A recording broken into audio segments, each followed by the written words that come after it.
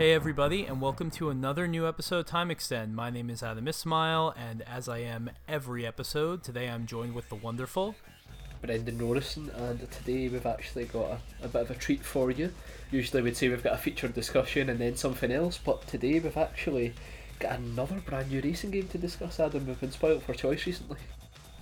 it's none other than Assetto Corsa Competizione, and this show is coming just a week after we had our podcast on Team Sonic Racing, which was a lot of fun to do. But June is going to be a very busy month for us. I'm actually off to the Canadian Grand Prix in a couple days after I record this, so I won't have a lot of time to record episodes of the show because I'll be watching Formula One cars go around the track, which is really cool. But to make up for that, we're doing this episode on Assetto Corsa right now, which we're really happy to do because we've both kind of been dipping our toes into this franchise. I mean, Brendan, you've had a little more experience than I have because you've been playing the game in early access, but it's new for me and I'm really enjoying it. How about you? Oh yeah, definitely. I picked up the early access as one of the first games I actually got when I bought my gaming PC, purely because I needed some form of racing sim to play, and I wasn't actually a massive fan of the original Assetto Corsa, which I suppose makes this podcast interesting actually. But as far as Competizione is concerned, this is pretty much the kind of sim that we've been looking for when you consider our conversations, Adam. Like, it's very focused, it doesn't try to do too much at all, and you can see that Kunos really went out their way to replicate the GT3 Blancpain series that's based upon, rather than try to tick every box that's available for the racing genre. Yeah, and I actually just recently wrote a story for my day job, which is I'm a staff writer at a website called Tom's Guide. Normally I cover phones, but it's a pretty autonomous website, so we're able to talk about anything relatively techie that we're interested in. So I decided to write about Assetto Corsa, and that's something I tried to express in that article. If you go check it out, and it's just basically like it's just very laser focused on doing one thing, and that is emulating, just obviously fully licensed Blancpain GT3 series content, and just focused entirely around that discipline of racing. And that's something that we don't really get anymore. Back in the day, you'd have your Toka race drivers and whatnot that would be a little bit more focused. You'd have your games based around BTCC or WTCC, or the old Simbin GTR games that were FIA GT licensed, I believe.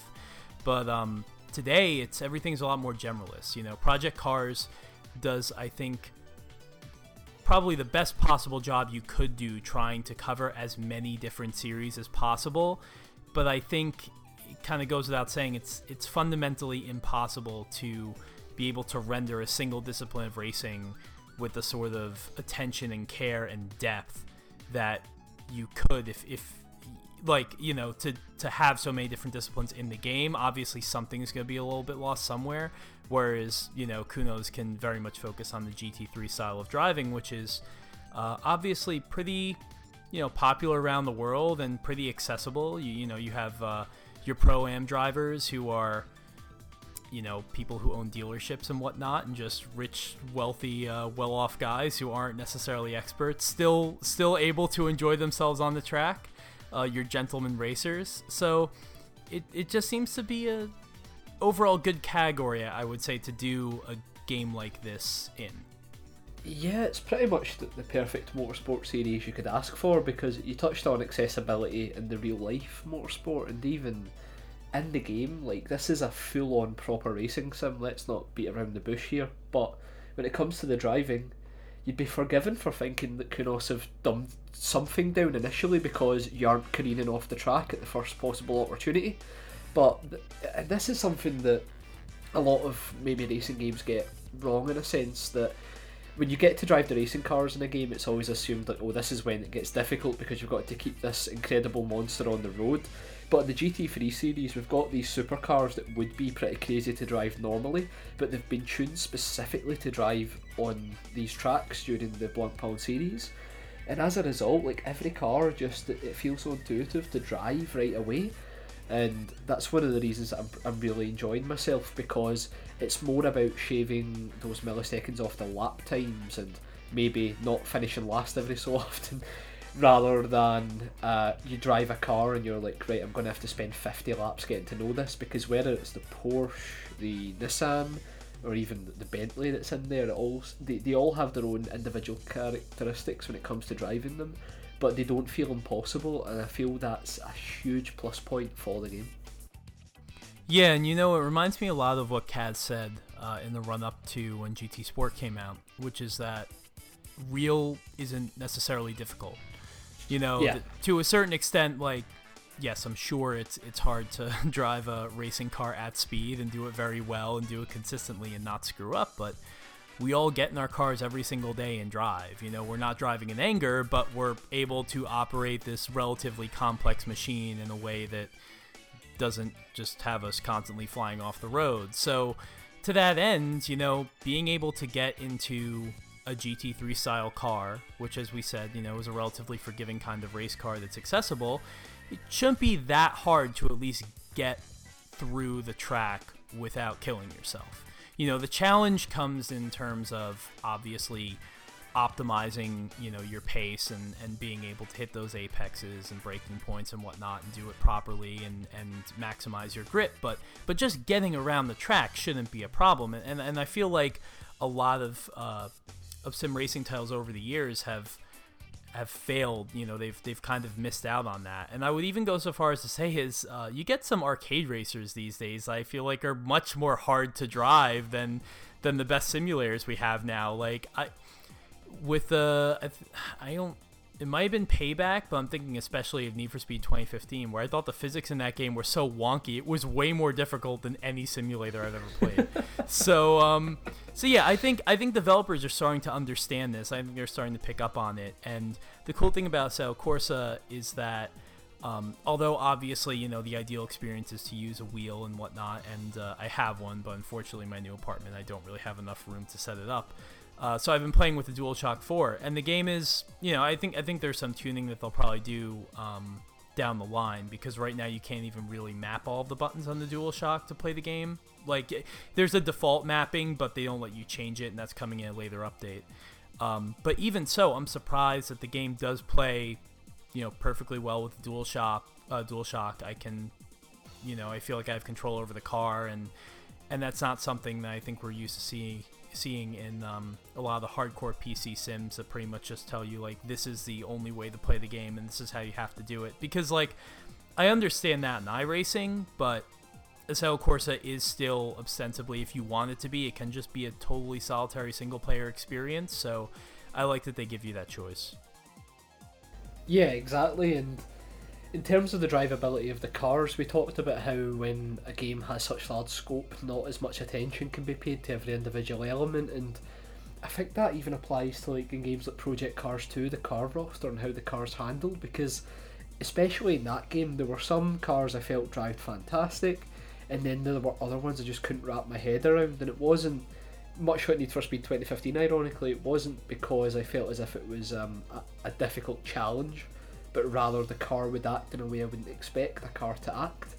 And that issue's bypassed here because there just seems to have been such an understanding for what makes GT3 race cars unique, and it's weirdly like arcade racery in that nature. Like, it almost feels as if most people could pick this game up and drive the cars to varying degrees of success, but when you were to say give somebody a go with the original Assetto Corsa in one of the mini supercars or Ferraris and that type of thing, it can be hard to even make it round one high speed corner. But I really don't think people would have that issue here, and it's fair play to Kunos for nailing it, because one of the aspects we discussed offline prior to the pod as well was that the traction control was mandatory, because that's the way the sport works, and that's something that could really tick off a lot of people who are interested in sim racing, because that element of the motorsport, it's ironic because in the kind of digital world it's seen as a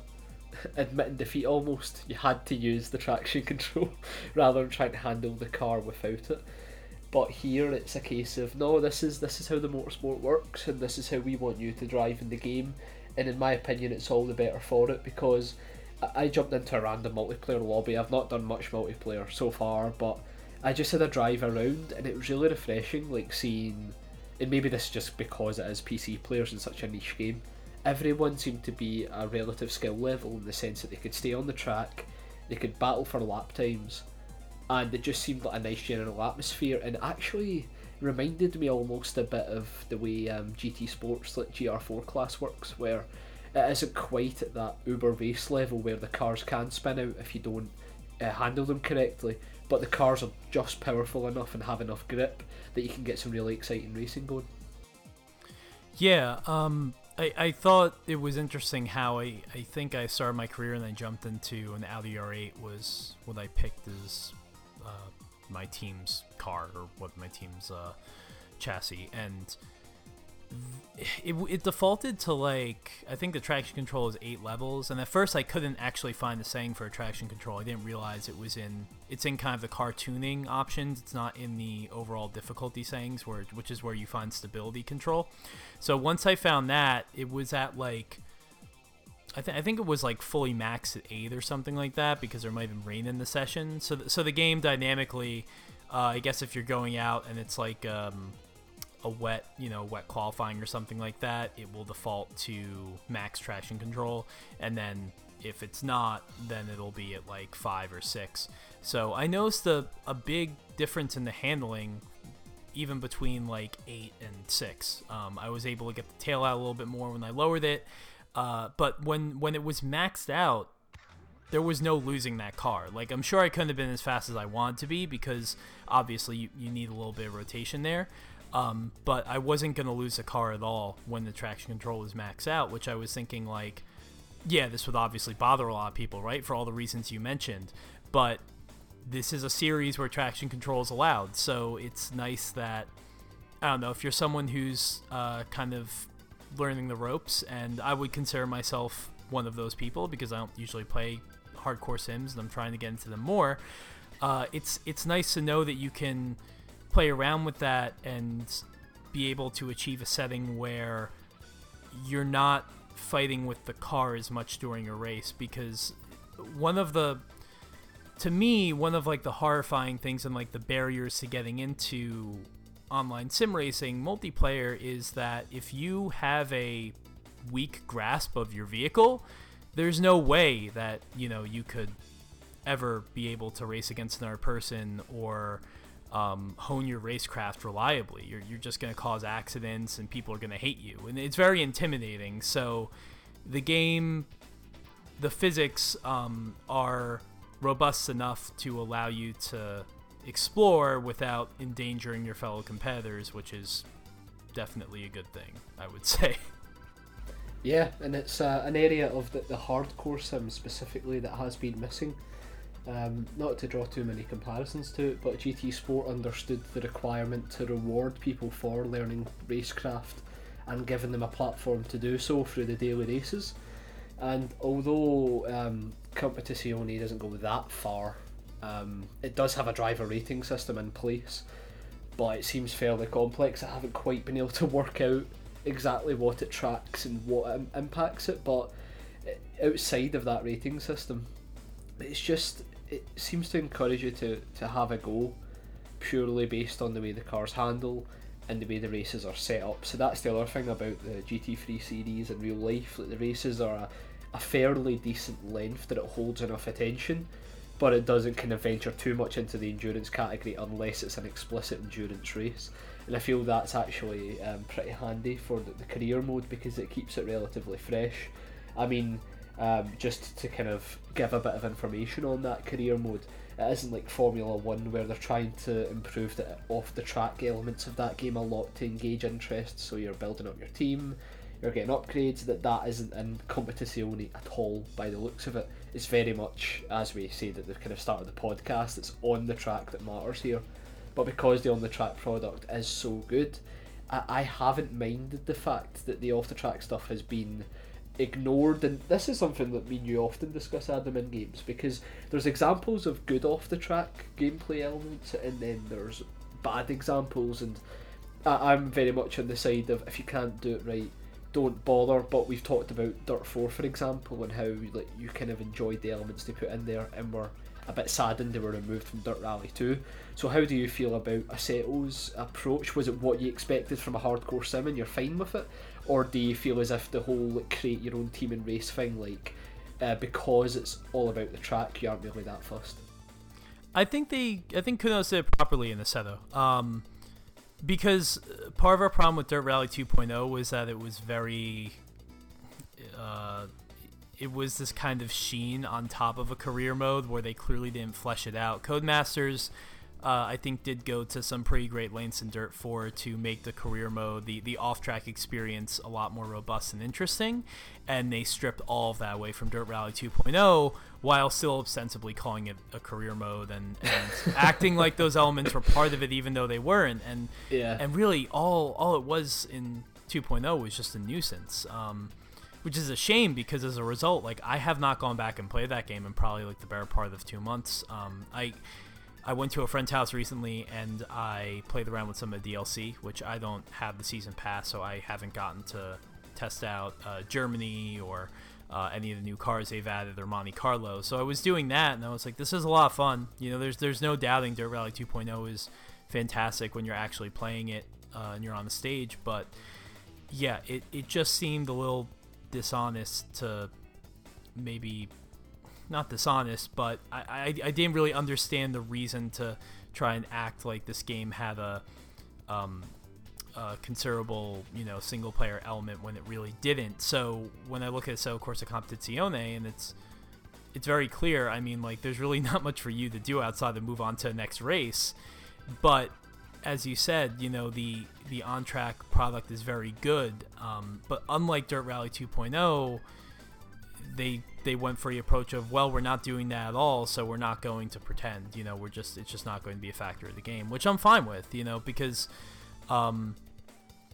it's, a lot of people would say that if you're going to add certain functionality to a game and it's not necessarily fleshed out or perfect, well, if it's not good, you don't have to play it. Like, this is the response I get a lot to, for example, a lot of the reason I didn't like Gran Turismo 5 was that it had all this ancillary crap that I didn't like, and people are like, well, if you don't like the rallying, which is terrible, don't play it. If you don't like the standard cars, don't drive them. And it's like, no, that doesn't really fly either. Like, it's a part of this, like, capsule experience, it's a part of this produced it's a package object. It's a package, and like if every aspect of if an aspect of the package isn't up to a certain level of quality, I'm not just going to say like, oh, it doesn't matter because everything else is. Like, it's a comprehensive whole. So with the Assetto Corsa Competizione, Kunos definitely does not waste its time with things it doesn't believe in. It's very focused. That said, it is a new release, a new PC sim in 2019, so there are a couple glitches and things here and there that I discovered. Like, I thought it was interesting how I accidentally I guess I sped in the pit lane on like my second race, but I don't know where I sped in the pit lane. I wrote about this in my story, and basically like I was coming in for my mandatory stop at Zolder, and I was able to pit successfully, no problems, but as soon as I tried to leave my stall, I was disqualified. And maybe I was going too fast on the entry. That's entirely possible, but usually my experience is that if you commit an act that causes a penalty, you will be penalized on the spot. So maybe the game was just waiting for my pit stop to be completed before it delivered the penalty. But I was disqualified. It's I was being in the pit lane. I was like, I've barely moved 3 feet since I parked. Like, what's going on? They spun the tires a little bit, so maybe they didn't like that. I don't know. But it was really funny. And then unfortunately, the way the game is right now, you have to wait until the session ends before you can save and continue your career. So I just had to watch cars go around the track for 10 minutes until the race was over. I mean, that's the difference really between these like proper hardcore PC sims and maybe something that's slightly neutered for console. There's a degree of raw simulation in here, in the sense that you were saying a minute ago about the way the sessions work. There is no way really to skip the session if you're in the middle of a race weekend, as it stands at the moment. But I've seen people complaining about this. You can't actually save a session after qualifying or after practice to do the race. You've got to do it all on the full Buna, which isn't and that's exactly really great. I would say that's really frustrating because a lot of these Blancpain weekends are 2 races. So yes, if I want to do qualifying and then stop there and then pick up race 1 later, I can't do that. Or if I want to do race 1 and then wait for race 2, I can't do that either. But I don't think this is a conscious decision from Kunos to do this, or if it was, they've seen that people aren't too happy about it. So they're known to support their games really well on PC because they can roll out updates when and if they want. So I'm assuming that sort of functionality will be added, but yeah, there's definitely a few rough edges in here. I've got a pretty funny story myself where when I registered my Thrustmaster wheel at first, my T150, the pedals reversed for some reason in terms of like, the pressure. So when I started the first race basically of the career mode, and I hadn't used the wheel prior to that, my car just like continued on this straight line with full acceleration, and because I was on a straight away anyway, I assumed it's because my foot was down. So it wasn't until I got to the first corner it lifted my foot off the accelerator, the car just went straight into the chicane at Monza. It was hilarious. And yeah, and then there was the funny thing, when I fixed the accelerator, the brake pedal did that instead, so I had to fix the brake pedal as well.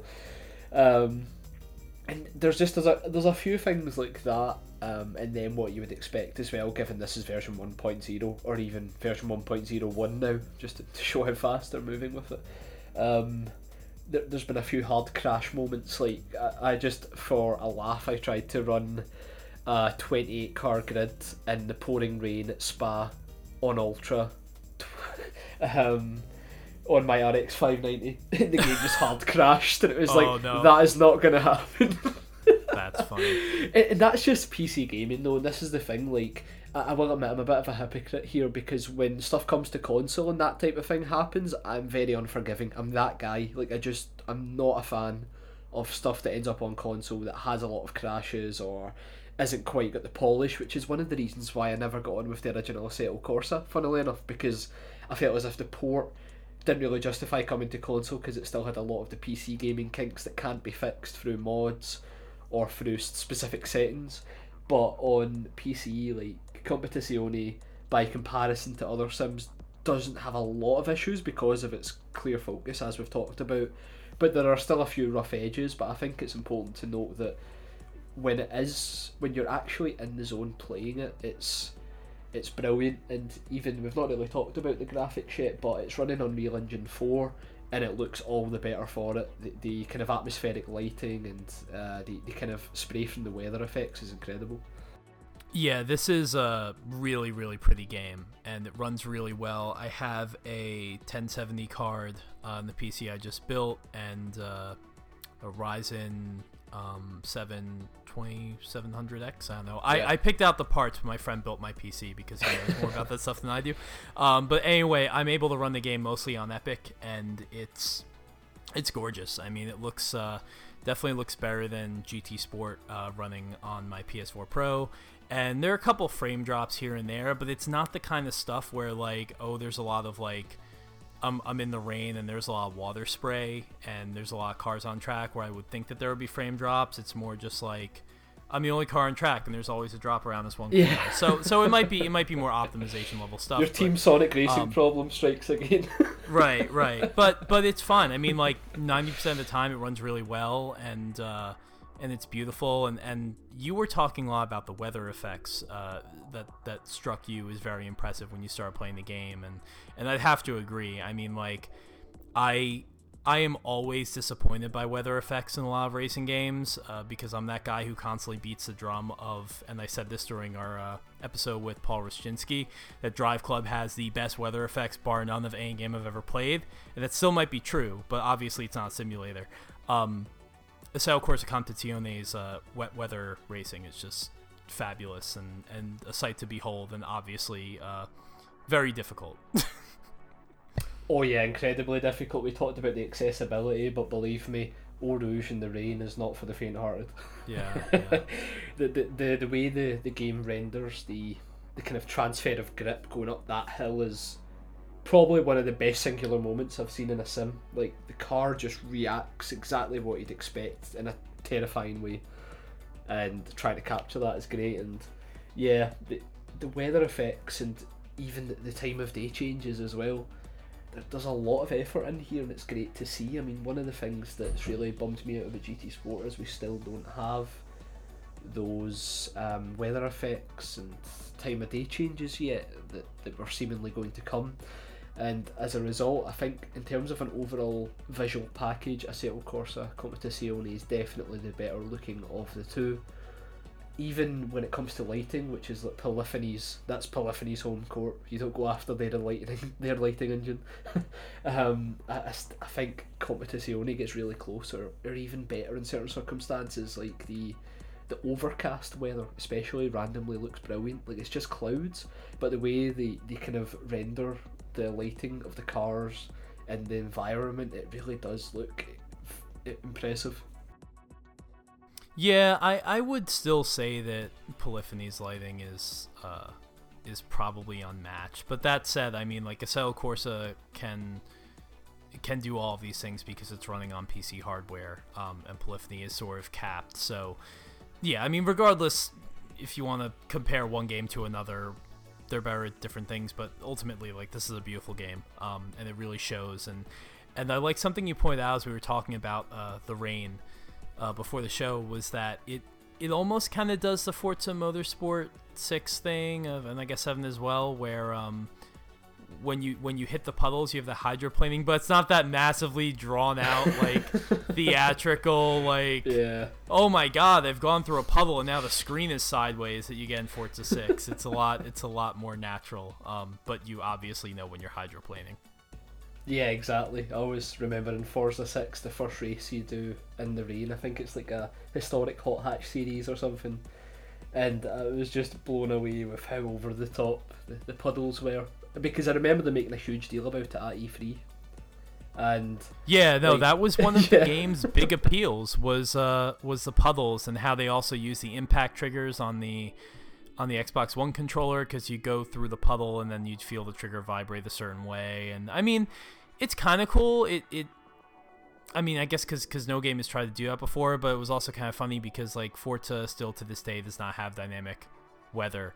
So it's like, it's not that having that feature doesn't matter, but I've always been of the mind that weather is only important in how it changes a race. And if weather can't roll in halfway through and change the way you strategize, well, then do we really need it in this game? Which is kind of why, like, it hasn't bothered me so much that Gran Turismo Sport doesn't have that feature, simply because clearly the way the lighting's been done in that game, it was not designed, at least on the PS4, with dynamic time of day and weather in mind. It just wasn't. I mean, like, the way they've done the different times of day that you can race in that game, all of the shadow information stuff is baked in. It's not necessarily real-time shadows, so I understand that. But yeah, I mean, that just makes you appreciate it all the more when you go and play a game like Assetto Corsa that can handle all of these things. And, you know, obviously it's a huge part of the GT3 Blancpain series because you're dealing with endurance races. So yeah, it all checks out. Yeah, and like we've kind of iterated as well, this is just this is us experiencing our first brand new released PC sim. Yeah, this is kind of a new ground for us because, I mean, our last episode was about Team Sonic Racing, so it's kind of funny how this show just goes from one extreme to another. But I mean, that's what it's all about. I mean, we play everything. And growing up, I didn't have a lot of exposure with PC sims simply because I didn't play games on a PC literally until like 2 months ago. So, you know, over the years I've written about or I've talked about games or something like that. Like I have that like Mirror Mode series on GT Planet, and somebody will be like, why don't you write about like Richard Burns Rally? And I'm just like, I'd love to, but I can't. I never played that game before, and now maybe I can do something about that, but in the past I couldn't.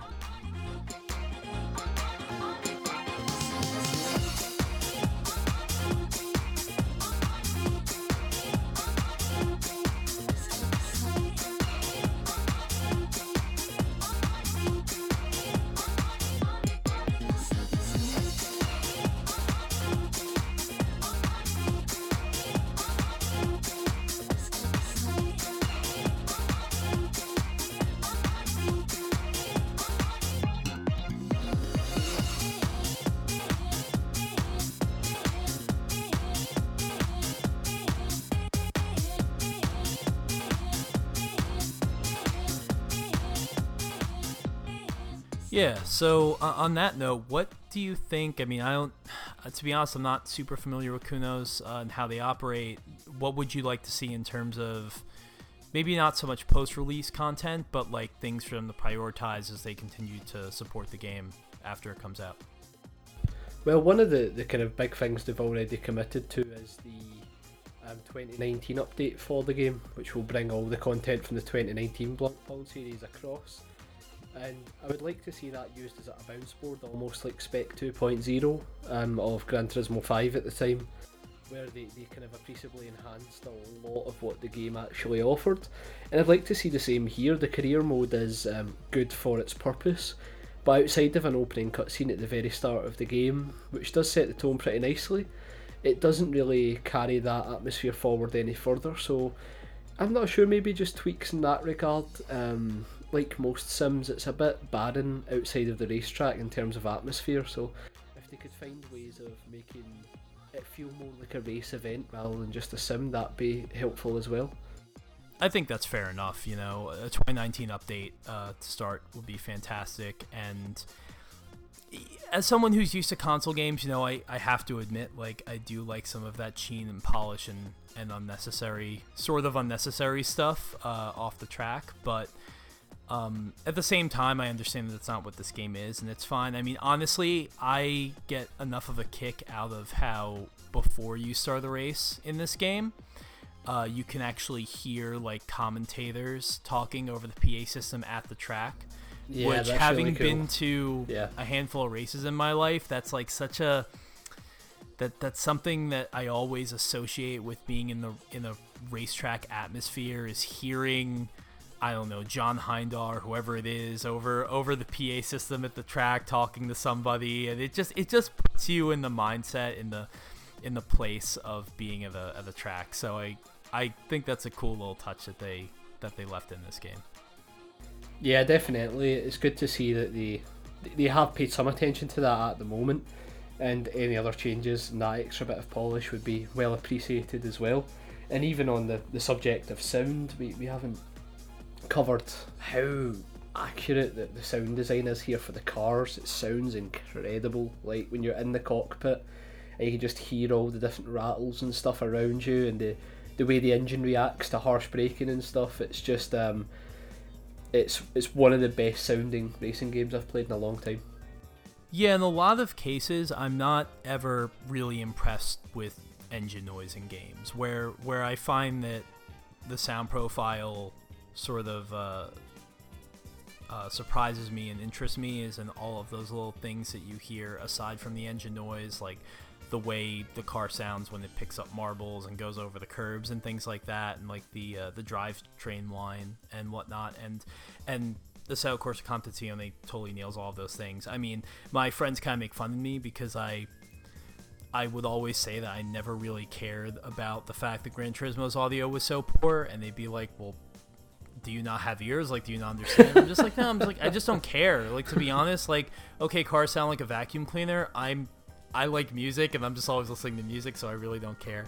And then I'll go to a race with them, and they'll be able to tell what car is coming around the corner if we go like a, not different than Blancpain actually, because we used to go to the IMSA races in the US, but we'd be at a race at Lime Rock Park, and they would know whether it was a Corvette or a 911 coming around the corner, which in retrospect is not that difficult to tell. I mean, there's a small block V8 is totally different than the flat 6, but when I went there and I couldn't tell, they were just amazed. They're like, how can you not tell between these two cars just based on sound alone? So I don't know. I think growing up, like, video games gave me sort of a poor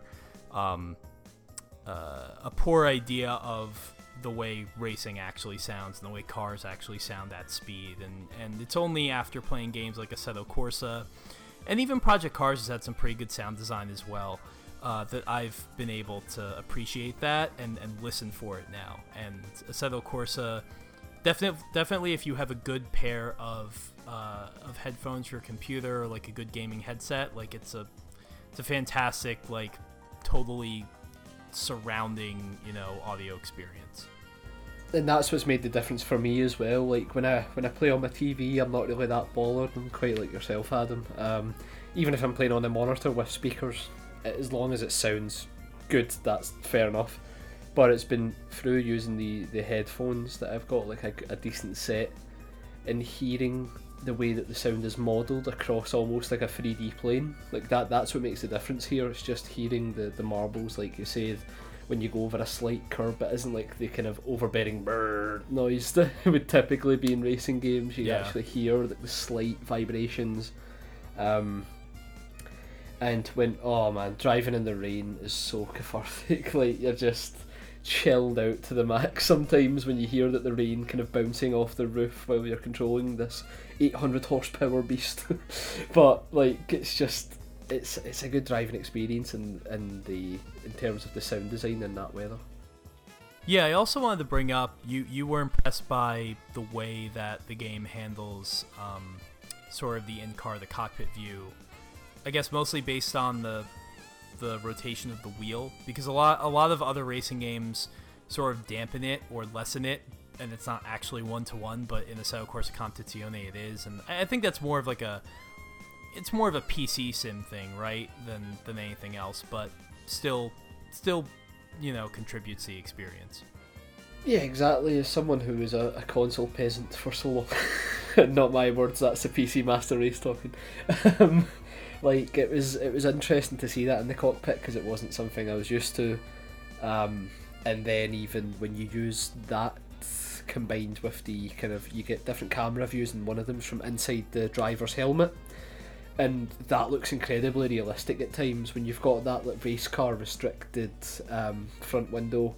You're trying to drive the car through these tight corners and amongst cars. When you combine with how realistic the wheel looks as it moves, with the sound, and just the general feeling of claustrophobia you can get in certain corners, such as Monza's famous first few corners, you do get that experience that this is a game that was made to accurately reflect the driving as much as possible, and not something that maybe some would say is a bit buzzwordy in the driver journey. This is actually about the driver itself, because when you're driving these cars, it's easy to forget sometimes that it's a simulation, because everything you expect to happen in the car does happen. As far as I'm concerned, it's one of the most accurate sims I've played, and I don't mean that in the sense of difficulty that you would show off that you can drive in it, but in the sense that this is a car and it kind of reacts to the road the way you would expect, even when you're driving like what is basically a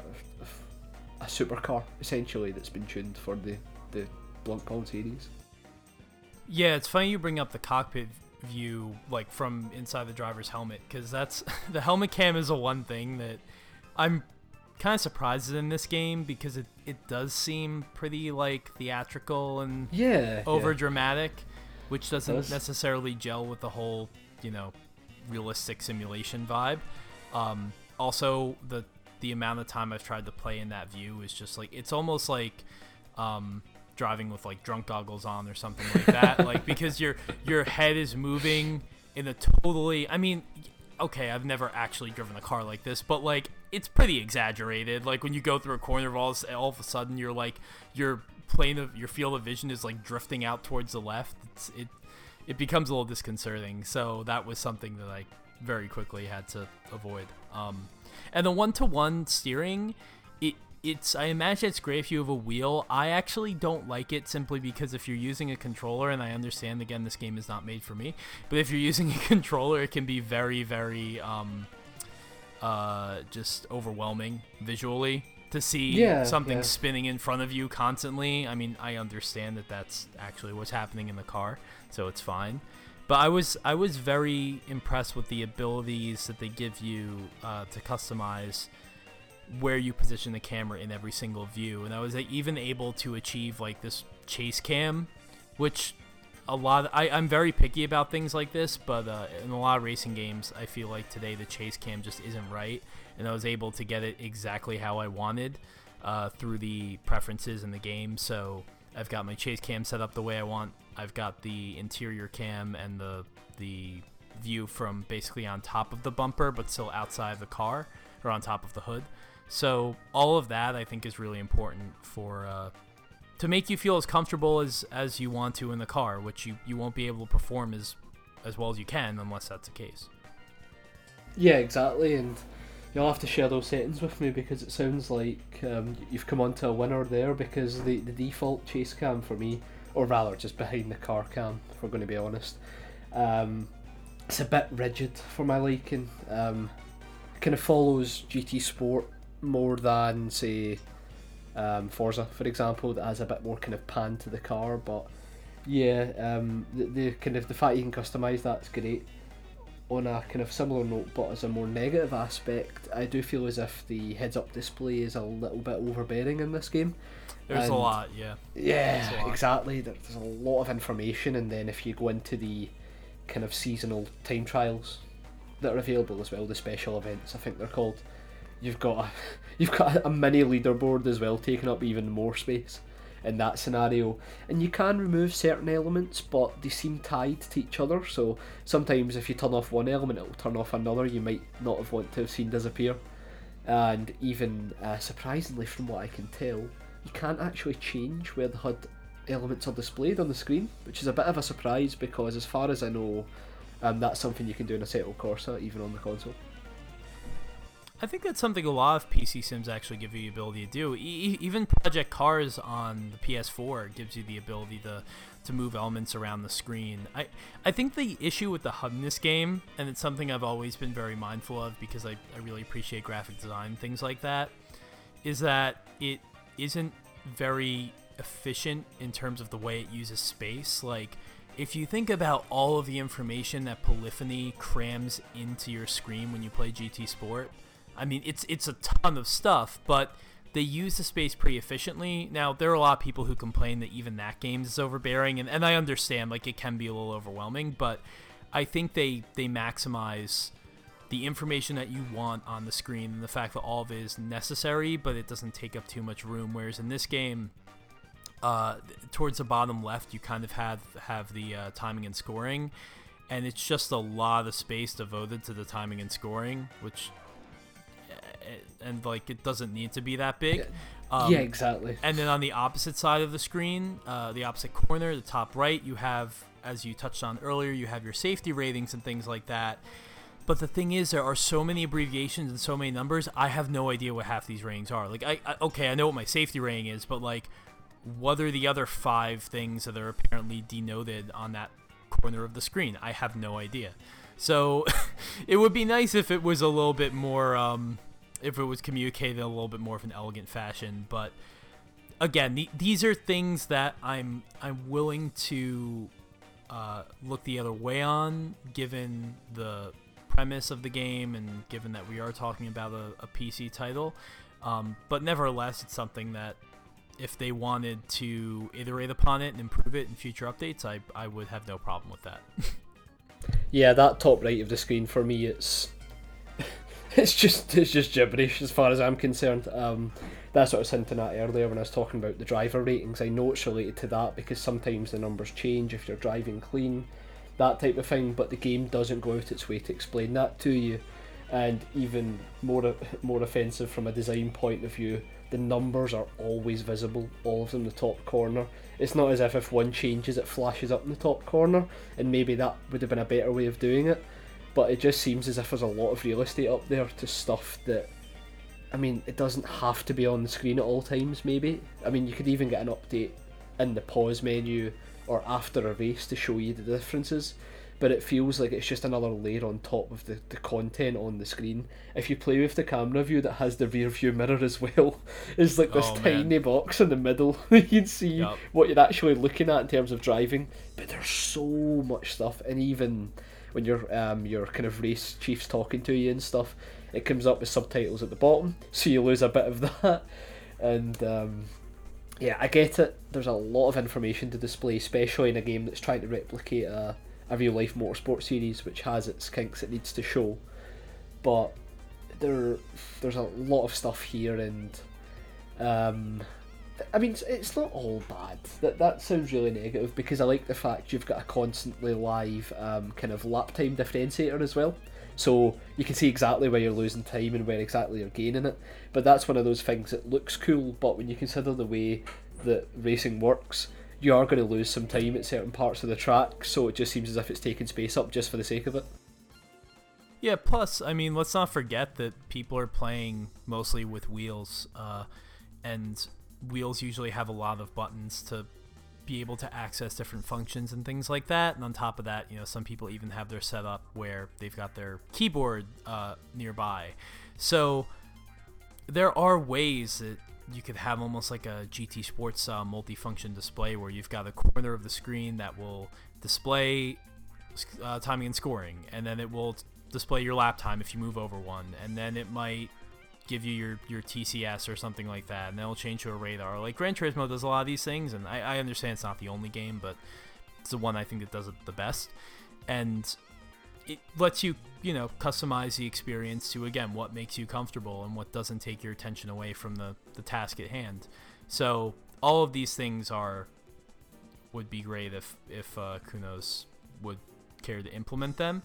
But I feel like the nature of the PC sim is that customizability is desired to a certain extent, but it's not about being slick, and I understand that. I mean, this is going to be like a super Adam on Time Extend nitpick, but it does bother me whenever I start playing a game and I'm like, you're using Google's Roboto font, which is the same font that is used in both Project Cars and pretty much all of Codemasters' recent racing games are in F1, and I'm just like, would you maybe just like, it's like when you go to like write up a document or something like that, or if you're in college, if you're doing a school project, or if you're, I don't know, if you're writing a resume or something like that, like just change the font from like Arial. Like, I know it's not totally necessary, and it might not matter to everybody, but just to show that you put a little bit of thought into it, just change it from the free font. I don't know. Yeah, just use Comic Sans. Yeah, exactly. Use Comic Sans. If they use Comic Sans, at least it would have been like, they thought about it. They didn't just like use what they look at every day on their phone. But that's me. I know nobody wants to hear that, so. I mean, it's those type of things people do want to hear in Time Extend, though. Like, we talk about this stuff because those tiny little elements added up to one of the best arcade racing games ever, for example. And Gran Turismo's level of polish makes it so loved. And I know that's not what a Competizione is trying to do at all. Like, it's not trying to make us think, oh, remember how great that font was.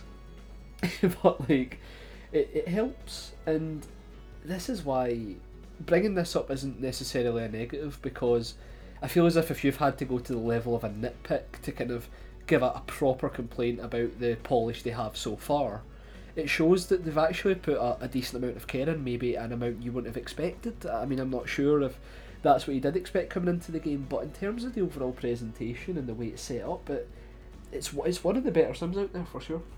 I mean, I have to say, like, when you're selecting your car, they have a really great system of you choose the car, and then you choose the team, and then you choose the number, basically the entrant, and then that will show you the drivers that are linked to that entrant, and that's such a great way of drilling down, because if there's anything that annoys, I think, a lot of racing game fans and sim racing fans, is that every separate livery of a car in Gran Turismo is registered as a different car, and that's not doing anybody any favors except maybe the car count. So I like that it's like, oh, I want to drive a Nissan GTR. Okay, here are all of the Nissan GTRs from the various different Blancpain, the different years that they ran and whatnot. And I also think it's cool that they'll have different years of chassis of a car as well. So I noticed that they have like the 2015 Nismo GTR, and then they have like the 2017 one or something. So stuff like that is really cool, and obviously it helps now that we live in a time where Ferrari and Porsche are not as stingy about their licenses as they used to be. So this game has every car, and obviously is a full license for Blancpain, so it has all of the teams and stuff, which is pretty cool. Yeah, definitely, and I mean, that is the thing, we're talking about boosting the car count, and it kind of brings it back to that main point that we aren't saying that this game is the best sim out there for everybody, because I see, just as a reference point, I seen somebody on Facebook comment on Assetto Corsa's page like GT3 cars are boring. It's like, why did you buy this fucking game it's like, in the then first just don't place? play the game. Like, that's, if it's boring, it's like complaining about the fact that NASCAR sucks and you've bought NASCAR Heat 2018 or whatever. Just don't do it. Yeah, I mean, even though the name doesn't explicitly include the Blancpain series, which is a bit of a surprise, to be honest. Well, no, it kind of does, because like right underneath the logo it says the official Blancpain GT series game. I mean, it does say that, but like what I meant was like they haven't been like kind of forced to call it Blancpain GT3 or anything like that. It's very much an Assetto Corsa game, so I think that the people complaining are those people that absolutely love the original, and they see this as the second Assetto Corsa. Now, that might be the case, but in terms of getting an experience like Assetto Corsa, I'm sure Kunos aren't done with that side of things, but in this game, they wanted to create a focused racing sim, and they do it, and I mean, this is, if you're having an Adam nitpick, I'm going to have a Brendan hot take that you would expect to find on Time Extend, by saying that this is very much a sim racer made for people who love arcade racers, and not in the sense of the handling, but just in terms of the content and where you'll find longevity and replayability, because you've only got like 11 tracks and a certain amount of cars that is probably pretty small by most game standards, but you're getting that kind of focused experience that will keep you coming back for more, and that's the difference between an Assetto Corsa Competizione and Dirt Rally 2.0, for example. Because what Assetto was trying to achieve, it does it very well, and there's scope to improve. Whereas when Dirt Rally 2.0 came out, it felt as if it was lacking in certain areas, and there was also a worry that they wouldn't fix it up, especially when certain elements of that were confirmed, such as DLC not being in the career mode and stuff like that. The difference is right now, Competizione does a great job of what it's trying to achieve with the GT3 series. And who knows, if in a Time Extend episode in a year's time we revisited the game, I'm willing to bet that it could only have improved by then. Yeah, and we have a lot of racing games now that try to cater to fans of every single type of discipline, and you've got your road cars and your race cars, you have Group C cars from the 90s and the 80s, and then you've got your GT3 cars and your hybrid prototypes. Like, a lot of games do this, you know. Project Cars does it, Assetto Corsa 1 did it, Forza and Gran Turismo do it, arguably to a less realistic extent, but they still do, you know. It's really refreshing to see a game that just tries to do one thing that isn't F1, because it just doesn't happen anymore. It used to happen all the time, like growing up, you know, you like, as we were saying, as I started the show, you had your Toka games and whatnot, and but there was, I think, a shift around the time, probably towards the end of the last decade with Grid and whatnot, when maybe the racing genre was sort of seeing a downturn, or not so much a downturn, but games became a lot more expensive to make. So it's like, well, if nobody's going to make the dedicated GTR experience, well then, you know, if nobody can afford to make that, if games are very expensive and whatnot, then I guess we should just try and roll in as many licenses into one title as possible. And that's how you end up with stuff like GT5, which is like literally overflowing with various licenses and doesn't use any of them well at all, which is why when we have our Gran Turismo discussion, GT5 has to finish last. There's just no question about it. But that's another topic. But yeah, so I love to see games like Competizione exist, and I hope we see more of them. You know, I didn't realize that Blancpain GT had kind of become like the prevailing GT3 series around the world. I mean, there is still an FIA GT3, right? But this isn't it. So I think it's kind of strange that the series that is most associated with the watchmaker has become the one that I guess matters the most. But racing is always changing, so.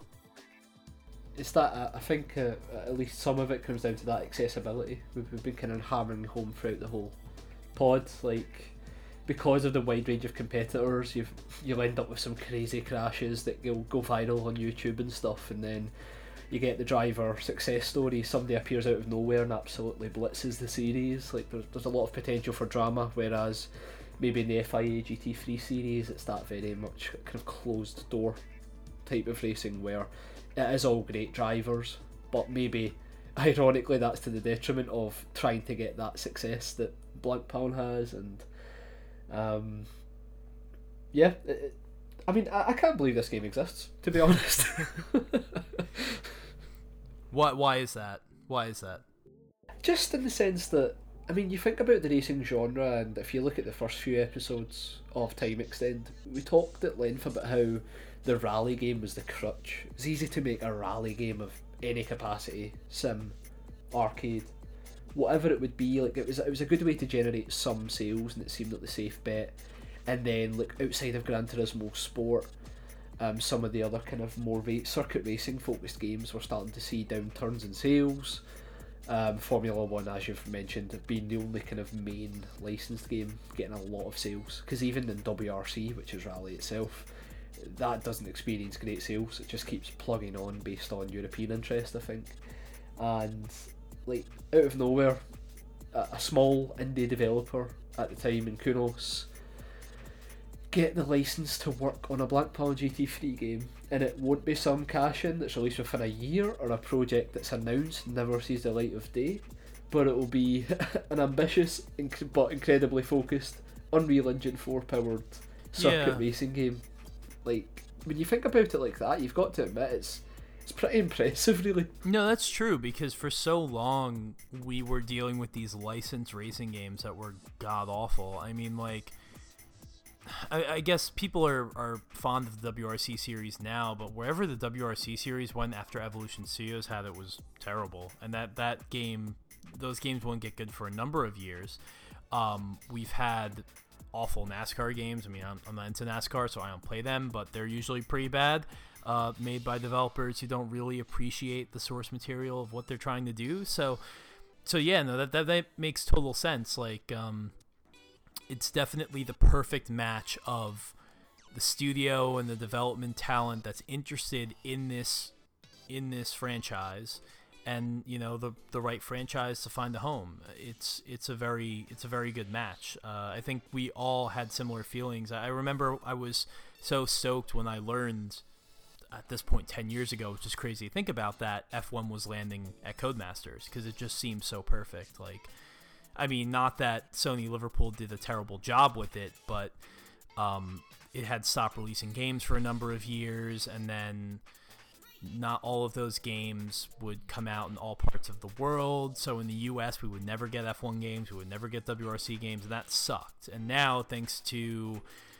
the internet and distribution becoming a lot easier, I can play any game that releases anywhere, and it's a beautiful thing. So maybe this is a sign of things to come. And I'm sure people who, in terms of getting more specialized racing games, I'm sure people who did like the first Assetto Corsa will get a true Assetto Corsa sequel in due time, because I mean, look at Grid, that's always what seems to happen, right? Yeah, exactly. Just let us have our hyper-focused racing game for once. It's been a while. Yeah.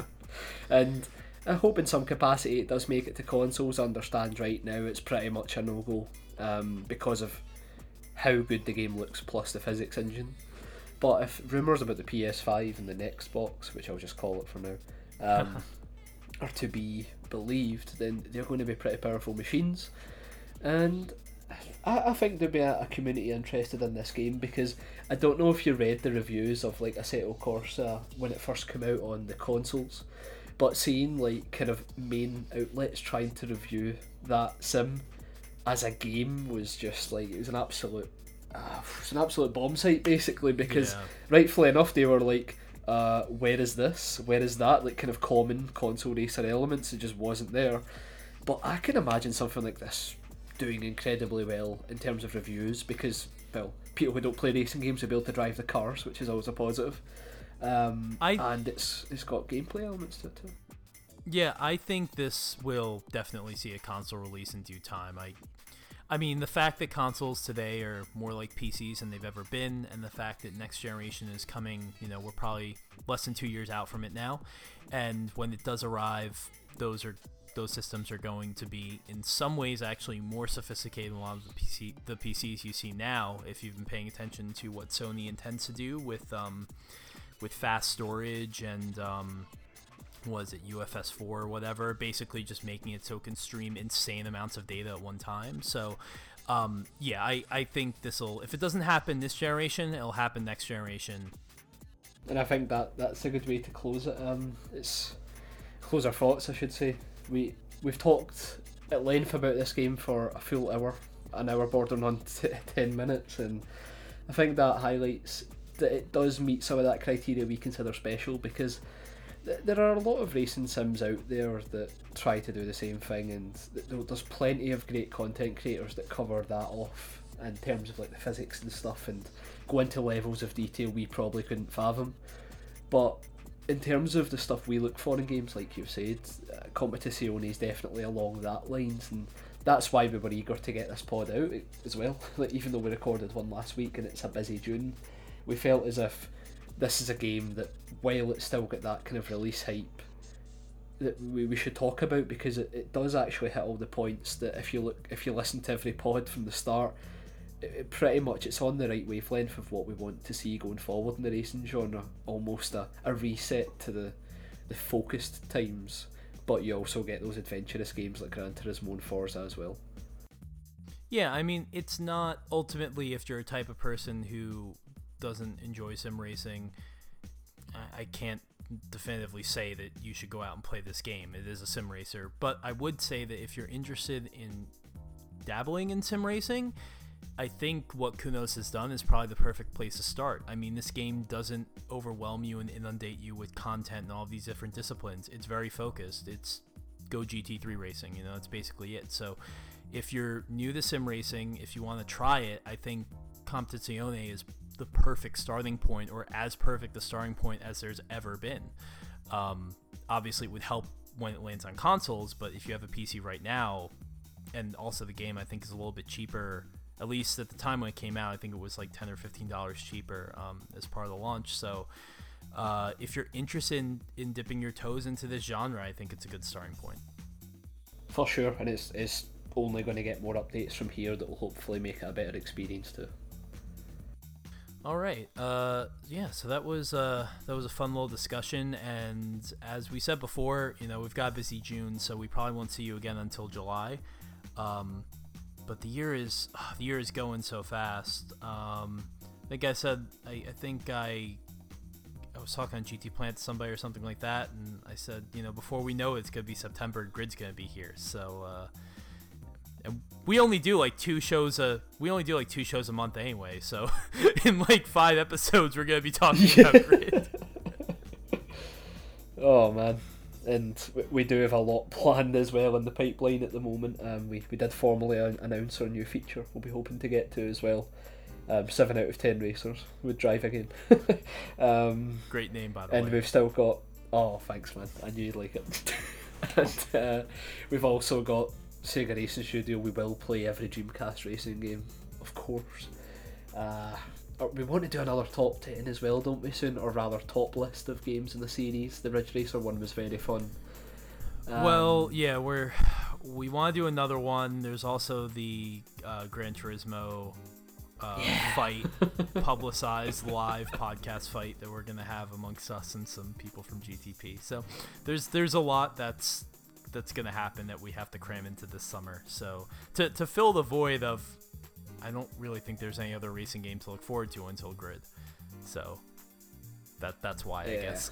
If you need your time extend fix, we do come in spirit with every pre-owned Dreamcast on eBay. So buy a Dreamcast on eBay and just play through the games you might have not played through on there, specifically Le Mans 24 Hour, or Adam will get very sad. That's true. If you tweet us a picture of your Dreamcast and the copy of Le Mans 24, we will retweet it. That's just part and parcel of what we do. We are legally obliged to retweet it, so feel free. I like that. All right, everybody. Thanks again, and we'll see you in the coming weeks. Cheers, guys.